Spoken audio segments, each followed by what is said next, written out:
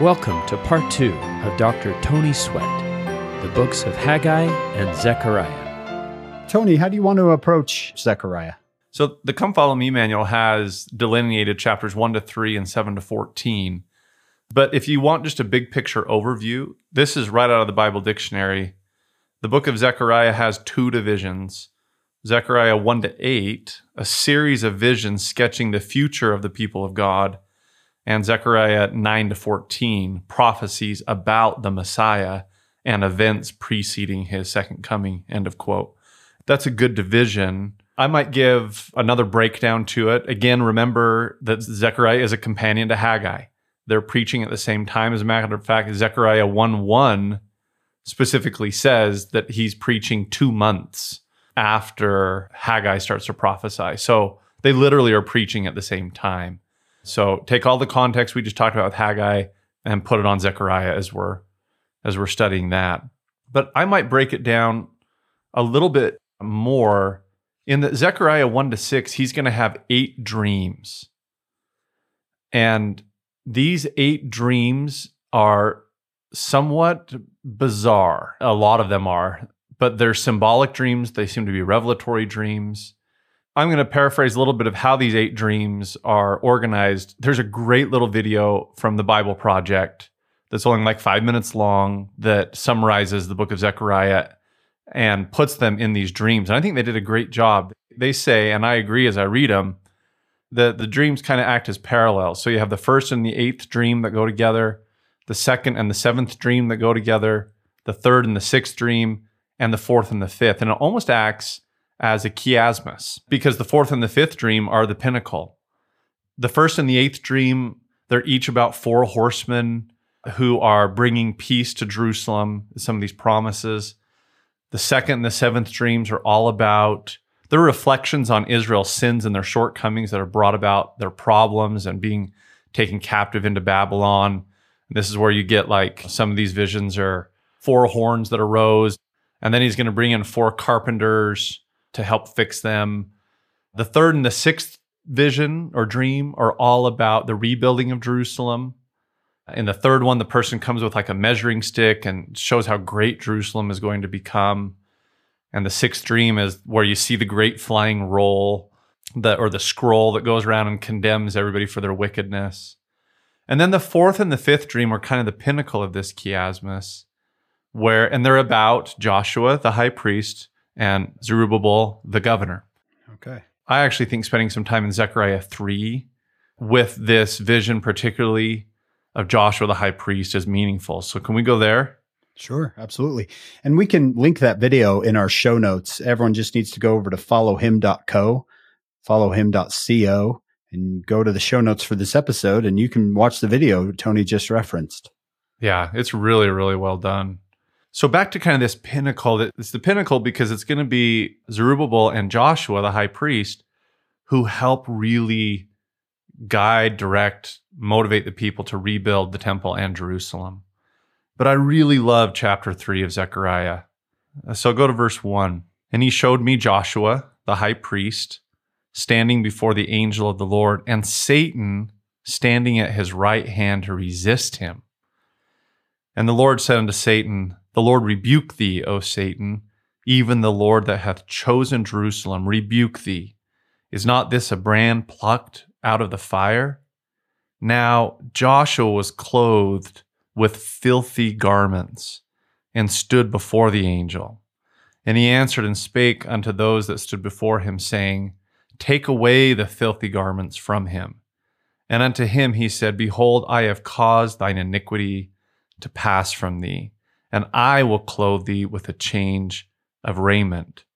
And I said, Let him set a fair mitre, or that's a cap, a new priestly cap, upon his head.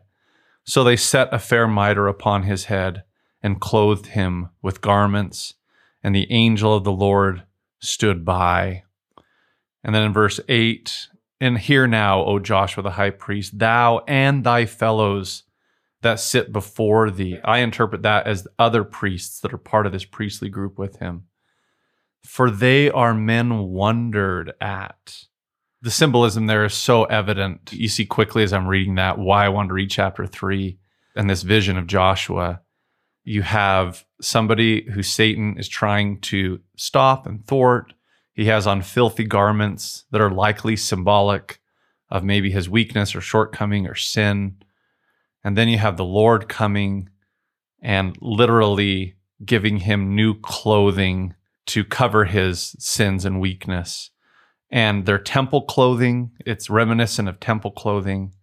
We all know, and we've heard many times, that the atonement, some of the root words get at to clothe or to cover our sins.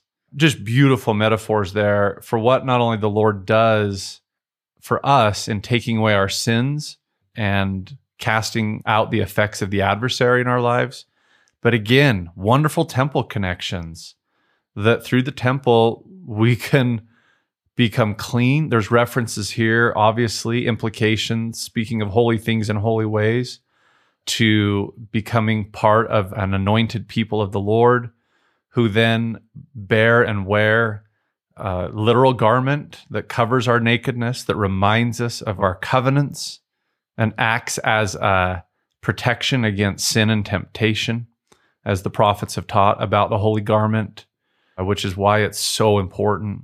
Obviously, too, a reference to them being priests and people wondering at them, a different set of people. You've been cleansed and blessed and set apart and clothed to be people that are different, people that may even be wondered at. Just beautiful verses in there. That really is. So you have Satan wanting to take down Joshua, and so the Lord reclothes Joshua. He takes away his filthy garments, puts him in new garments, very similar to what we would say are the clothing used in the temple. And now Joshua, what does he say? I will bring forth my servant, the branch. Yeah. It reminds me a little bit of the calling of Isaiah. Yeah. Where he says, I have my unclean lips, and an angel comes and takes the uncleanliness out of his lips, and now he's ready to serve. Yeah. Maybe for those who have yet to enter the temple for the endowment, or if there's anybody listening who's not of the Latter-day Saint faith, it's just so important to understand that when we go to the Holy Temple, we are washed and anointed. We are clothed with sacred priestly clothing and garments that remind us that we're to be a set apart people, a holy nation, a royal people. And that purification, that clothing, that covering is all symbolic of and actuated through the atonement of Jesus Christ and him saving us in the same way here that Joshua is being cleansed and purified. It's really beautiful. The clothing itself representing the atonement covers me. Is that what you're saying, Tony? Yeah, exactly. We're lucky to have you here, Tony, to show us this. Well, this is just good stuff from Zechariah. And Zechariah 3 is where the Come Follow Me manual stops. Understand that these visions, they carry all the way through chapter 6.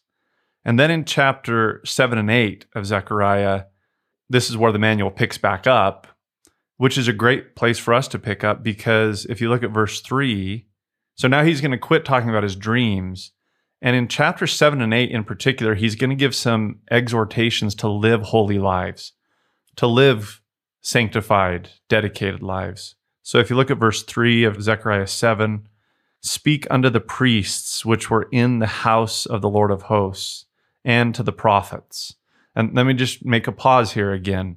As has been taught multiple times publicly by our church leaders, today in the latter days, the Lord is trying to create a holy nation of priests and priestesses to him. And that's what the temple is doing. So I think there's some direct application to us here as Latter-day Saints who are trying to live priestly, sanctified, holy, set-apart lives. So jump to verse 9 now. Thus speaketh the Lord of hosts, execute true judgment, and shew mercy and compassion, every man to his brother, and oppress not the widow, nor the fatherless, the stranger, nor the poor, and let none of you imagine evil against his brother in your heart. This sounds very similar to some of the covenants that we make in the Holy Temple. Absolutely. Covenants to live holy lives, to consecrate, to help others, to be obedient, to be chaste, to be pure, to be compassionate. Watch the way we speak. Watch the way we speak about others. Just really, really great things there. And then if you go to chapter 8, verse 3, I am returned unto Zion and will dwell in the midst of Jerusalem. Again, this is the promise of the temple. Going all the way back to Moses. The glory of the Lord will be there. His presence will be there. A cloud will be over the tabernacle. And now he's giving that same promise, like, I'm going to be with you in Jerusalem, in this temple. And you need to be prepared. So then he says in verse 8, he's talking about those who have been scattered and taken away. Verse 8, I will bring them, and they shall dwell in the midst of Jerusalem, and they shall be my people, and I will be their God in truth and in righteousness. And then he's going to give some more directions of laws to live. Look at verse 16. These are the things that ye shall do. Speak ye every man the truth to his neighbor. Execute the judgment of truth and peace in your gates. Verse 17, let none of you imagine evil in your hearts against his neighbor. He's reiterating these. Let no false oath, for all these are things that I hate, saith the Lord. He even goes on to say in verse 19, he talks about fasting in the 4th month and the 5th month. So these calls to repeatedly fast. And then in verse 21, he tells them to pray to the Lord and seek the Lord of hosts. So you're seeing again a pattern. When I was on here with you guys before and I did section 88, and I said that in section 88, you see the Lord begin to lay out a pattern, a holy way to live to help us become endowed with his power. And in section 88, the Lord says things like, be consecrated, be chaste, be obedient. Don't be idle, don't speak evil, don't find fault. He teaches them to pray. He teaches them to fast. And they do that in the Kirtland Temple. That's how they come into it. They call holy meetings. They get rid of their light-mindedness. They pray to the Lord. They come fasting. They make covenants that they're going to live in sacred ways. And then the Lord promises them this Pentecostal outpouring of his Spirit and his power. Tony, I remember that because you were saying that he was laying the foundation for them to then have the presentation of the endowment later, but it was the beginning. So you're saying the same thing is happening here or something similar? All I'm seeing is echoes is what I'm saying. It's similar echoes of live these holy laws, execute judgment, don't speak evil, pray, care for your neighbor, have compassion, fast. It's just echoes of this same idea of what a covenant people who strive to follow Jesus do. We talked about Zechariah being at the same time as Haggai, so they're in the midst of let's build the temple. Yeah, this is the exact same context as Haggai. This is them trying to rebuild the temple, reestablish themselves in Jerusalem. So it's almost as if Haggai is build the temple and Zechariah is build the people. Yeah, you could think of it that way. All right, where do you want to go next? After kind of like this call to holiness in chapter 7 to 8, the rest of 9 to 14, Zechariah is really going to try to prepare the people to receive the Messiah, and he's going to make a lot of messianic prophecies. And this is where we are going to see a lot of these prophecies of Zechariah that end up being cited in the New Testament by the gospel writers, because Zechariah is going to prophesy so clearly of the coming of the Messiah. And he seems to be speaking to prepare the people for both his first coming and his ultimate second coming. The Come Follow Me manual has a great little chart. Recommend you look at that, where they have these prophecies and then their linked fulfillment or their linked reference in other scriptures. So I thought it would be good just to kind of look at those and talk about those. So the first one they reference is Zechariah 9, verses 9 to 11. And this is where Zechariah is going to give the prophecy about riding in on the donkey. Rejoice greatly, O daughter of Zion. Shout, O daughter of Jerusalem. Behold, thy king cometh unto thee. He is just and having salvation, lowly and riding upon an ass, and upon a colt the foal of an ass. We see this fulfillment when Jesus rides triumphant into Jerusalem. That's talked about in Matthew chapter 21. And Matthew makes a direct allusion to this Zechariah prophecy. We'll talk about this more next year, but Matthew is our guy to use the Old Testament to prove that Jesus is the Messiah. He knows his Old Testament very well. He knows his Hebrew Bible. And in this one, he sees an absolute fulfillment with the Savior riding into Jerusalem in that triumphal entry. He sees that and then directly quotes Zechariah. Yeah. I've always wondered about that. Just a quick question. If they received him so triumphantly because they were expecting more of a political Messiah than one to save them from sin and death, I mean, what do you think about that? Oh, I think so. I've always wondered what Jesus was thinking when they're all celebrating and he's like, yeah, well, you're misunderstanding. I'm not that kind of Messiah. I'm not the one who's going to throw off the Romans. But I've always just wondered because, yeah, thank you for the welcome. But when you find out I've actually come to deliver you from tougher enemies called sin and death, some of you may not feel the same. But what's fascinating is in Zechariah, just a couple of verses later, it talks about the blood of the covenant. Yeah. Where maybe they missed that part of it. Sorry, Tony, what were you going to say? I was just going to say, John, I think you're right on. I mean, one writer has said that Jesus seems to have a different set of priorities than we sometimes like. And when Jesus rides triumphant into Jerusalem, I think there are hints and indications they wanted freedom from political oppression. They wanted their automatic bread maker. They wanted their body healer, and they weren't necessarily focusing in on their souls being healed. And ironically, the first thing Jesus does after he rides in triumphant is he cleanses the temple. He doesn't cleanse the Romans, he cleanses the temple. That just goes to show that even sometimes in our own lives, we, rightly so, we want the Garden of Eden, and we want these different challenges to be taken out of our lives, our temporal lives. And Jesus is here to say, I'm here to heal your soul. I'm here to redeem you from sin. And it won't be until the millennium that we're completely redeemed from the temporal aspects of the fall. And we need to make sure we don't get those out of whack and lose our faith in the work of the Messiah either. We want the Garden of Eden and we get the Garden of Gethsemane, it sounds like. Yeah. So you think that the people generally, when Jesus came riding in, probably had this Zechariah 9:9 in mind? At least some of them did. Yeah, well, at least they have the Psalms in mind too, because they sing the Psalms of the Messiahship. I've heard it said before that they wanted to bring Jesus in after the triumphal entry and crown him king. They didn't realize which crown he was going to get. He is going to be crowned.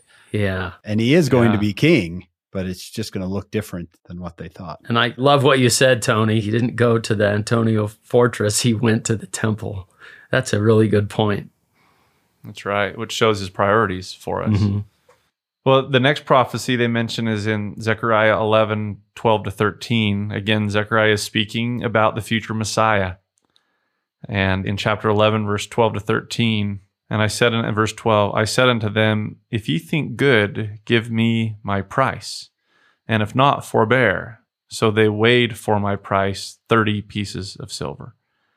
And the Lord said unto me, cast it unto the potter, a goodly price that I was prized at of them. And I took the 30 pieces of silver and cast them to the potter in the house of the Lord. Obviously, there could be multiple layers of interpretation of that particular prophecy, but it's difficult to not see Judas betraying Jesus for 30 pieces of silver. And then those 30 pieces of silver after his regret being cast into what's considered, isn't it called Potter's Field, if I'm remembering right? So I know those are different potters, or I assume so, but you see a direct connection there as well. I'm looking here in the Old Testament study guide. Tom Valletta was the general editor here. He actually taught seminary at Highland Seminary when I was there. And Richard Draper wrote an essay called The Book of Zechariah. He said, in chapter 11, Zechariah presented the allegory of the good shepherd who tries to save the sheep, but because of opposition cannot do it. Finally, he quits in anger, breaks his 2 staves, and demands his wages. He is paid the sum of 30 pieces of silver. These he throws down before the potter inside the Lord's house in testimony before Jehovah of his wrongs and rejection. This allegory reflects the rejection of the true shepherd who was sold for 30 pieces of silver and delivered over to false brethren. The betrayer's ransom later bought a potter's field. See Matthew 27, 7-10. Yep. Oh, that's great. It's hard to miss that. If we want to jump over to Zechariah 12:10, there is another direct. Again, Zechariah continues to speak about a people preparing for the Messiah. He says in verse 10, I will pour upon the house of David and upon the inhabitants of Jerusalem the spirit of grace and of supplications, and they shall look upon me whom they have pierced, and they shall mourn for him as one mourneth for his only son, and shall be in bitterness for him as one that is in bitterness for his firstborn. And then the manual references to the Gospel of John, chapter 19, verse 37, and also Revelation, chapter 1, verse 7. And hard to miss that connection there as well. And it kind of ties into the next one in Zechariah chapter 13, verses 6 to 7. And one shall say unto him, what are these wounds in thine hands? Then he shall answer, those with which I was wounded in the house of my friends. And John, you mentioned in the introduction when we were starting this episode, Doctrine and Covenants section 45, verses 47 to 53, will directly reference those and give a modern day interpretation of them. I'll read that section 45. And this is speaking of prior to the second coming. So obviously the piercing of Jesus, you see that metaphor of the piercing of Christ for his crucifixion that we just read in Zechariah chapter 12. And then in Zechariah 13, them asking, what are these wounds?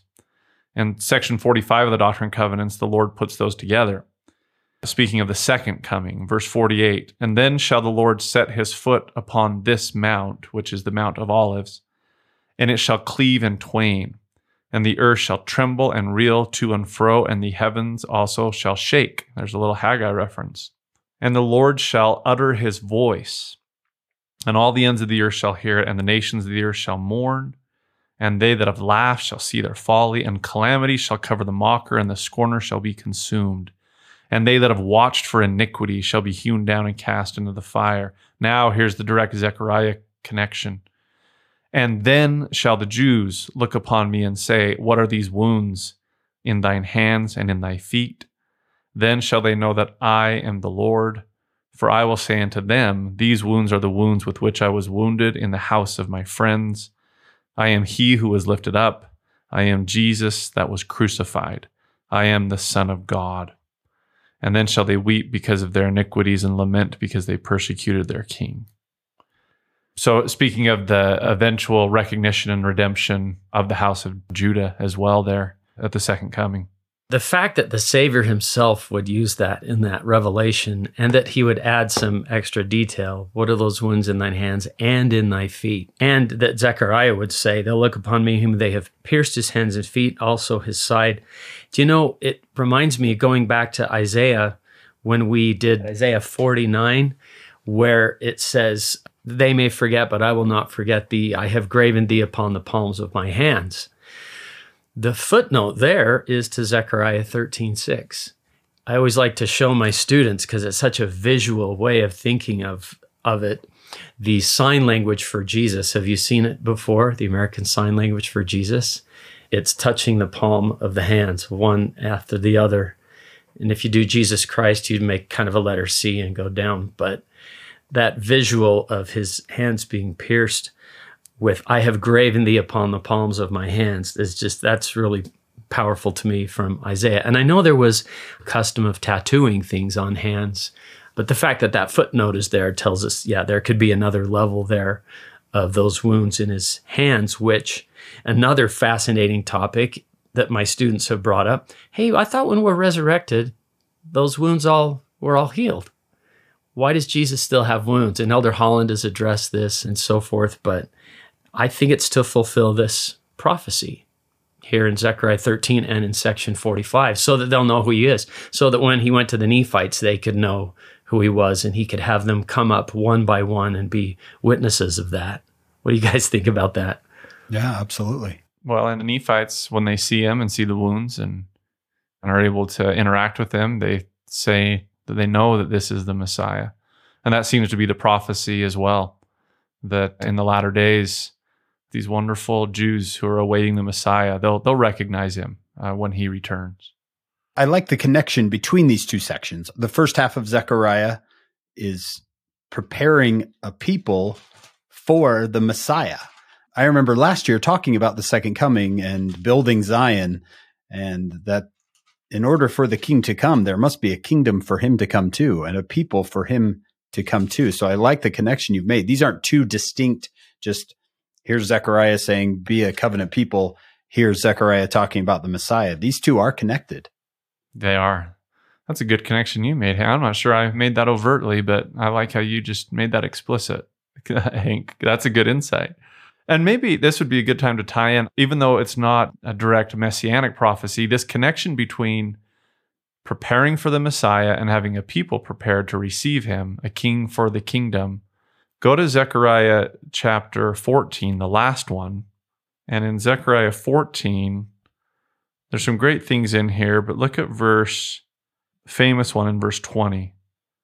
In that day shall there be unto the bells of the horses holiness unto the Lord, and the pots in the Lord's house shall be like the bowls before the altar. Yea, every pot in Jerusalem and in Judah shall be holiness unto the Lord. Obviously, that phrase, when we go to the temple, back to a place for a people and a kingdom for a king, when we go to the Holy Temple, often the temples will have written holiness to the Lord, the house of the Lord. And they're taking that's referenced earlier in the Old Testament. But again, that phrase, that it will be such a holy place and people that even on the bells of the horses will be written holiness to the Lord. I don't know how that applies today. I don't know what the rims on your car should look like or the bumper stickers. This phrase in Zechariah, Joseph Smith will reference when he is trying to establish Zion and prepare the New Jerusalem to receive Jesus.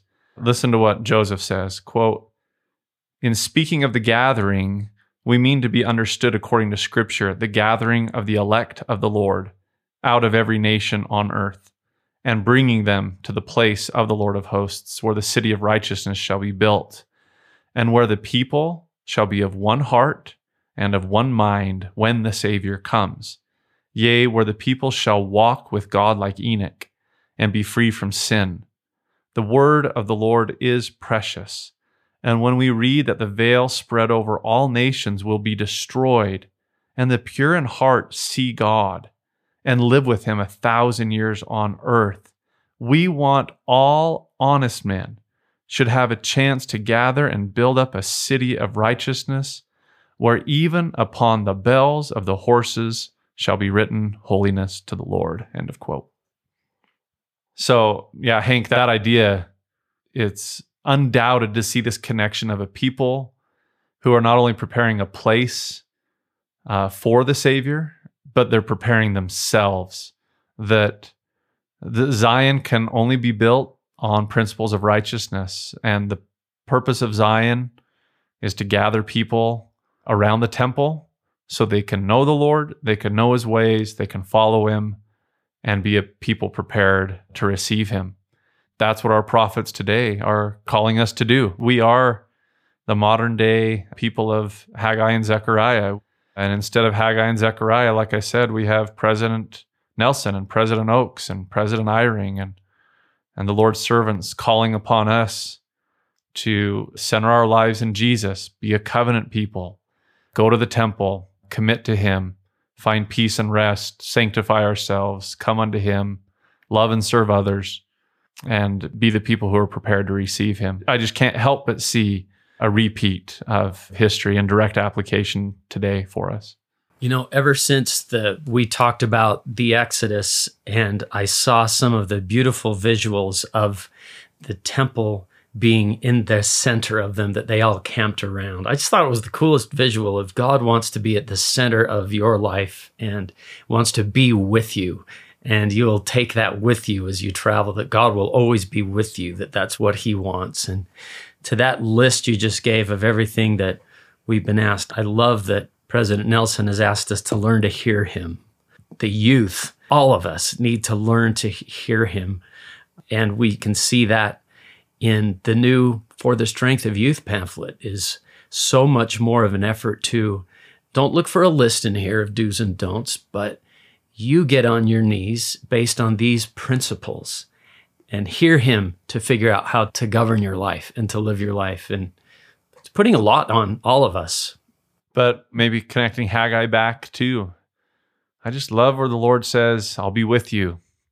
I'll strengthen you. I'll help you. Don't have fear. The Lord is going to accomplish his work. To me, Haggai and Zechariah, again, they're hopeful books. They're hopeful that the Lord will guide us, be with us, direct us, and we can be a people prepared to receive him as a whole. You know, we talked in the beginning about taking it wrong, taking it like a guilt trip that we might, but instead taking it as it's time to realign ourselves, to get our bearings again. Tony, John, I wanted to ask you something. You're both incredible fathers. I was looking back at these verses that Tony showed us in Zechariah 7 and Zechariah 8. So look at Zechariah 7, verses 9 and 10. The Lord is asking his people to execute true judgment, to show mercy and compassion, every man to his brother. Don't oppress the widow, the fatherless, the stranger, the poor. Don't imagine evil against your brother in his heart. And then over there in verse 8, speak ye every man the truth.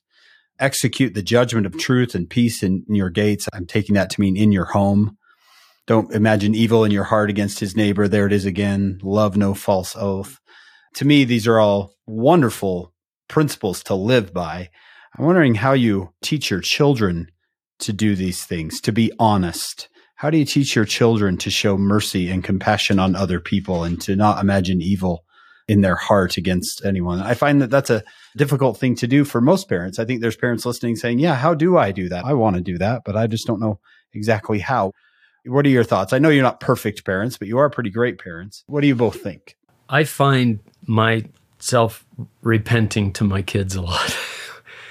And you've probably heard the phrase, I can't hear what you say because what you are shouts so loudly in my ears. And those kind of messages for kids are so much stronger when we're trying to live what we're talking about. Yeah. What do you mean by that, John? Repenting to your kids. What do you mean by that? I love that phrase. Hey, I'm sorry I blew up about that mess in the kitchen. You guys, I shouldn't have said that the way I did. And the very things we're talking about, loving our neighbor and not judging harshly and letting them know I got to realign my life all the time too. And I also thought about, Hank, you kind of opened up my understanding to how great gems there are in the Bible dictionary. You were telling me about some of them, and it's a fun place just to read. But one of them talks about the temple, and it says only the home can compare to the temple in sacredness. And the thing that was interesting about that, it doesn't say only the chapel or the meeting house. It says the home. And trying to make our home like a temple where we speak to each other the way we speak to each other, that's a tall order. I'm not good at that, but it helps me to think about what choices do we make with what we watch or listen to. But I think going back to the other part, I just have to let my children know I'm trying to live the gospel too, and sometimes I'm messing up, and maybe that gives them permission to also know that we're all going to stumble and make mistakes, but let's get up and keep trying, and let's kneel down for family prayer at night and forgive each other and try to do better tomorrow. Yeah, I think we can all be a little more careful about the way we talk about other people around our children. When the Lord says, don't imagine evil against your brother. Shew mercy and compassion. Yeah. We could be careful, especially the way we talk about our neighbors, the way we talk about our bishop. We're teaching in those moments. And I love Elder Holland saying, well, so be kind and be grateful that the Lord is kind. It's a happier way to live, and we treat each other that way and let our children see us do that. Hopefully that helps. Oh, I think both of you are wiser than I am, and you said some excellent things. I love what you have both said because it reminds me, there's a saying attributed to the Buddha where it says, he who sees me sees the teaching. And that puts a lot of pressure on parents. But obviously, back to parenting, it's such a challenge. But I do think it's important to maybe push back against, we have to recognize all part of certain cultural influences and factors and traditions. And it's good to push back against some things like just be your kids' friends. They just need you to be friends. As a parent, I fundamentally reject that. Yeah. My kids can get friends anywhere. They can't get a mom and a dad anywhere. And the role of a mom and a dad isn't just to be a friend. Of course, we need to have loving, deep relationships, but that's different than just being a friend, a buddy. A parent is a leader. And a leader often is, number one, showing an example. And number two, not letting you, sometimes I'll hear kids say, oh, I love these friends because they just they don't ever give me any grief about, and I often say, well, then they're not very good friends, because your best friends and the best parents and the best leaders are ones who help elevate us to become who we should be and to live ways that we should. Yeah, these prophets are inviting us to higher ground. They're not saying, you're great just the way you are today. They're inviting us to examine ourselves, consider our ways, and do a little better. They're making things like what's going on in your heart. Again, back to Haggai and Zechariah. What's going on in your heart?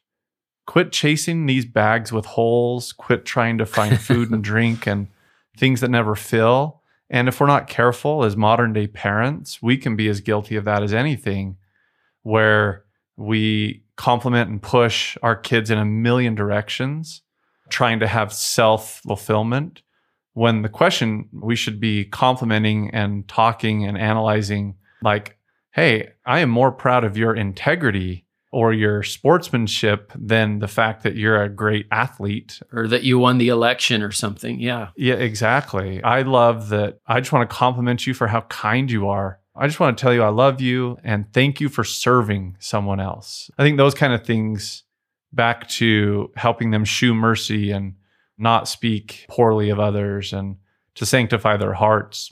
Those are often the discussions and the compliments that stick with kids maybe a little bit more and have more effect on them than trying to have them become the best. But let's make sure we're not, as parents, doing what Haggai told us not to do and quit chasing the things with our kids that don't really satisfy. I remember once my son, he's going to hear this and think, I am pretty great, and he is. But once when he was just young, he saw that his older sister was having a really hard day. Something had happened at school with some friends and then a coach, and just had one of those days where kind of the world came crashing down. And I saw him jump on his bike and he rode the mile or mile and a half down to the gas station, bought a couple of treats for her and slipped them under her door with a note that said, wow, just thinking of you today. I know you had a hard day. And here he is, just a 12 or 13-year-old. And I think those are the moments, Tony, that we say, that's what we're looking for, my friend. Oh, I love that. Yeah. Instead of the moments where maybe he wins a swim tournament and you think, yeah, first place, that's what we're after. No, we're after mercy and compassion. That's what we're all about as a family. And for all those people listening who are like, oh man, that doesn't sound like my house. Don't worry. That's a rare occasion in my house. He insulted her the next day, just like every brother.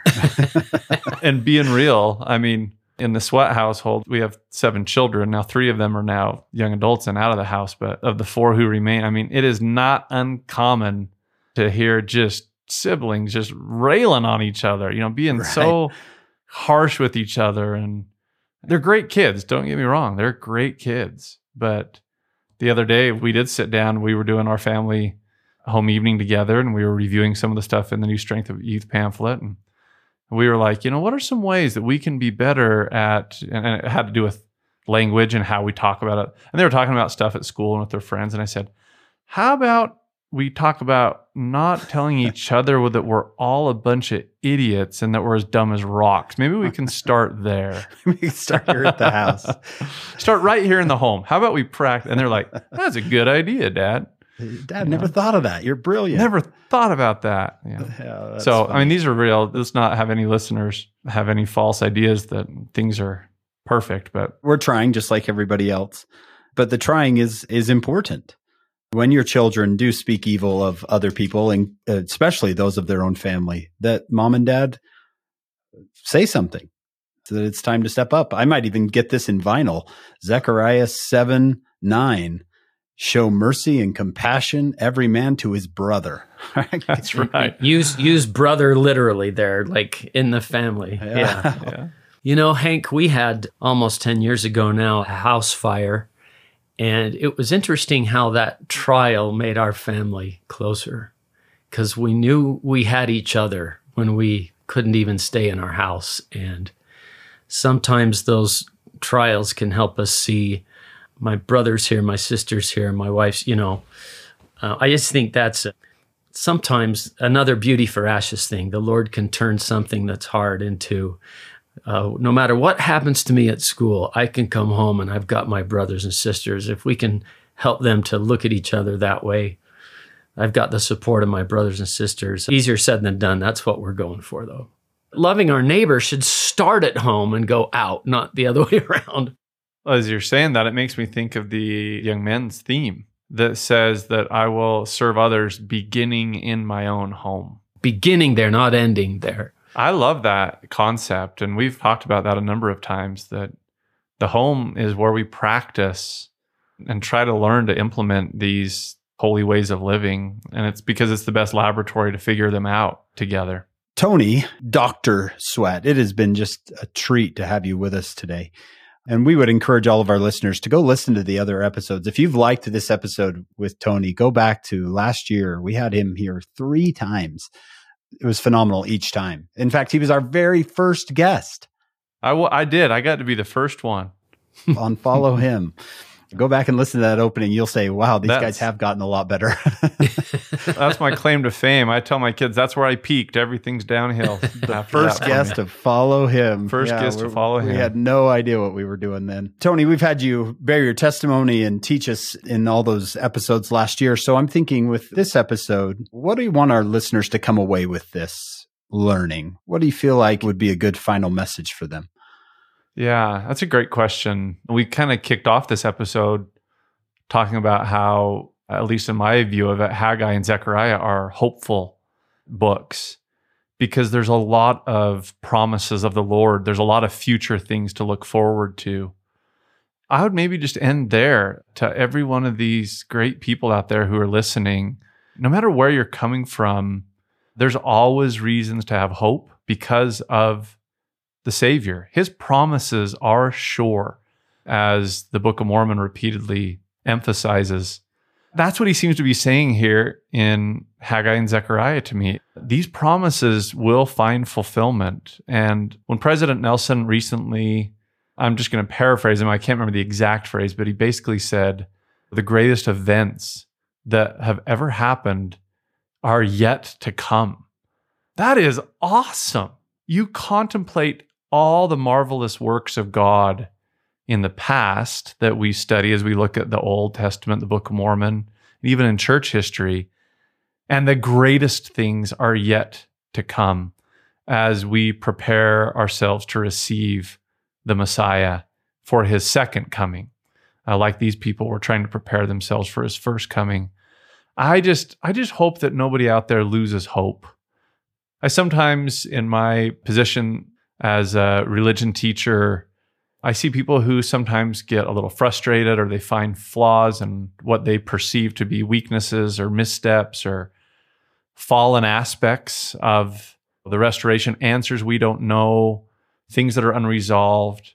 And sometimes I just want to say to them, like, have hope. The arc of the world is bending toward restoration. Just like how Jerusalem and the temple was restored here, the world is going to be restored. Jesus will overcome all the effects of the fall of Adam and Eve. He is a complete redeemer from sin and death, but injustice, also unfairness, ignorance, pain, suffering, all the effects of the fall of Adam and Eve, of this telestial mortal sphere, will be conquered. Now, the time is not yet, and the time won't even be when Jesus returns. We're going to have 1,000 years of him ruling and reigning for him to make all things right. And then at the end of his millennial 1,000-year period, then he will present this kingdom to the Father, perfected, purified, and ready to receive the presence of God the Father. Then it will become a celestial kingdom. So don't lose faith right now. Simply because we're currently, simply because we're currently in a telestial kingdom. Think if the people of Haggai had lost their animus. Think if they had lost their hope simply because they couldn't see it yet and things were difficult and unknown and challenging. That's part of having faith and of continuing in the ongoing restoration, is having hope that Jesus will fulfill these promises. And as you can see, I get emotional all the time. I apologize for that. It's the closest thing that I'll be to likening myself to President Eyring, is I excuse myself because he gets emotional. So can I sometimes, but it's just because it's so deep in my soul that I have hope and faith and charity, those great gifts. God has given those to me of the restoration, that he will work his work. He is able to do his work. But let's not become impatient. Let's not lose that hope as we're letting him work his work of restoration, as we keep having hope. Maybe that would be my just call to anybody out there who is on that verge right now. Jesus' promises are sure, and one day we'll see the fulfillment of all that he has promised, just like he promised these great people of the past. Beautiful. We want to thank you for being here with us. We love having you on Follow Him. Thank you, Dr. Sweat. Love being with you, my dear friends. I love you both. Thanks for all you do. Thank you. We want to thank Dr. Anthony Sweat for being with us today. What a treat. We want to thank our executive producers, Steve and Shannon Sorensen, and our sponsors, David and Verla Sorensen. We hope all of you will join us next week. We have another episode coming up of Follow Him.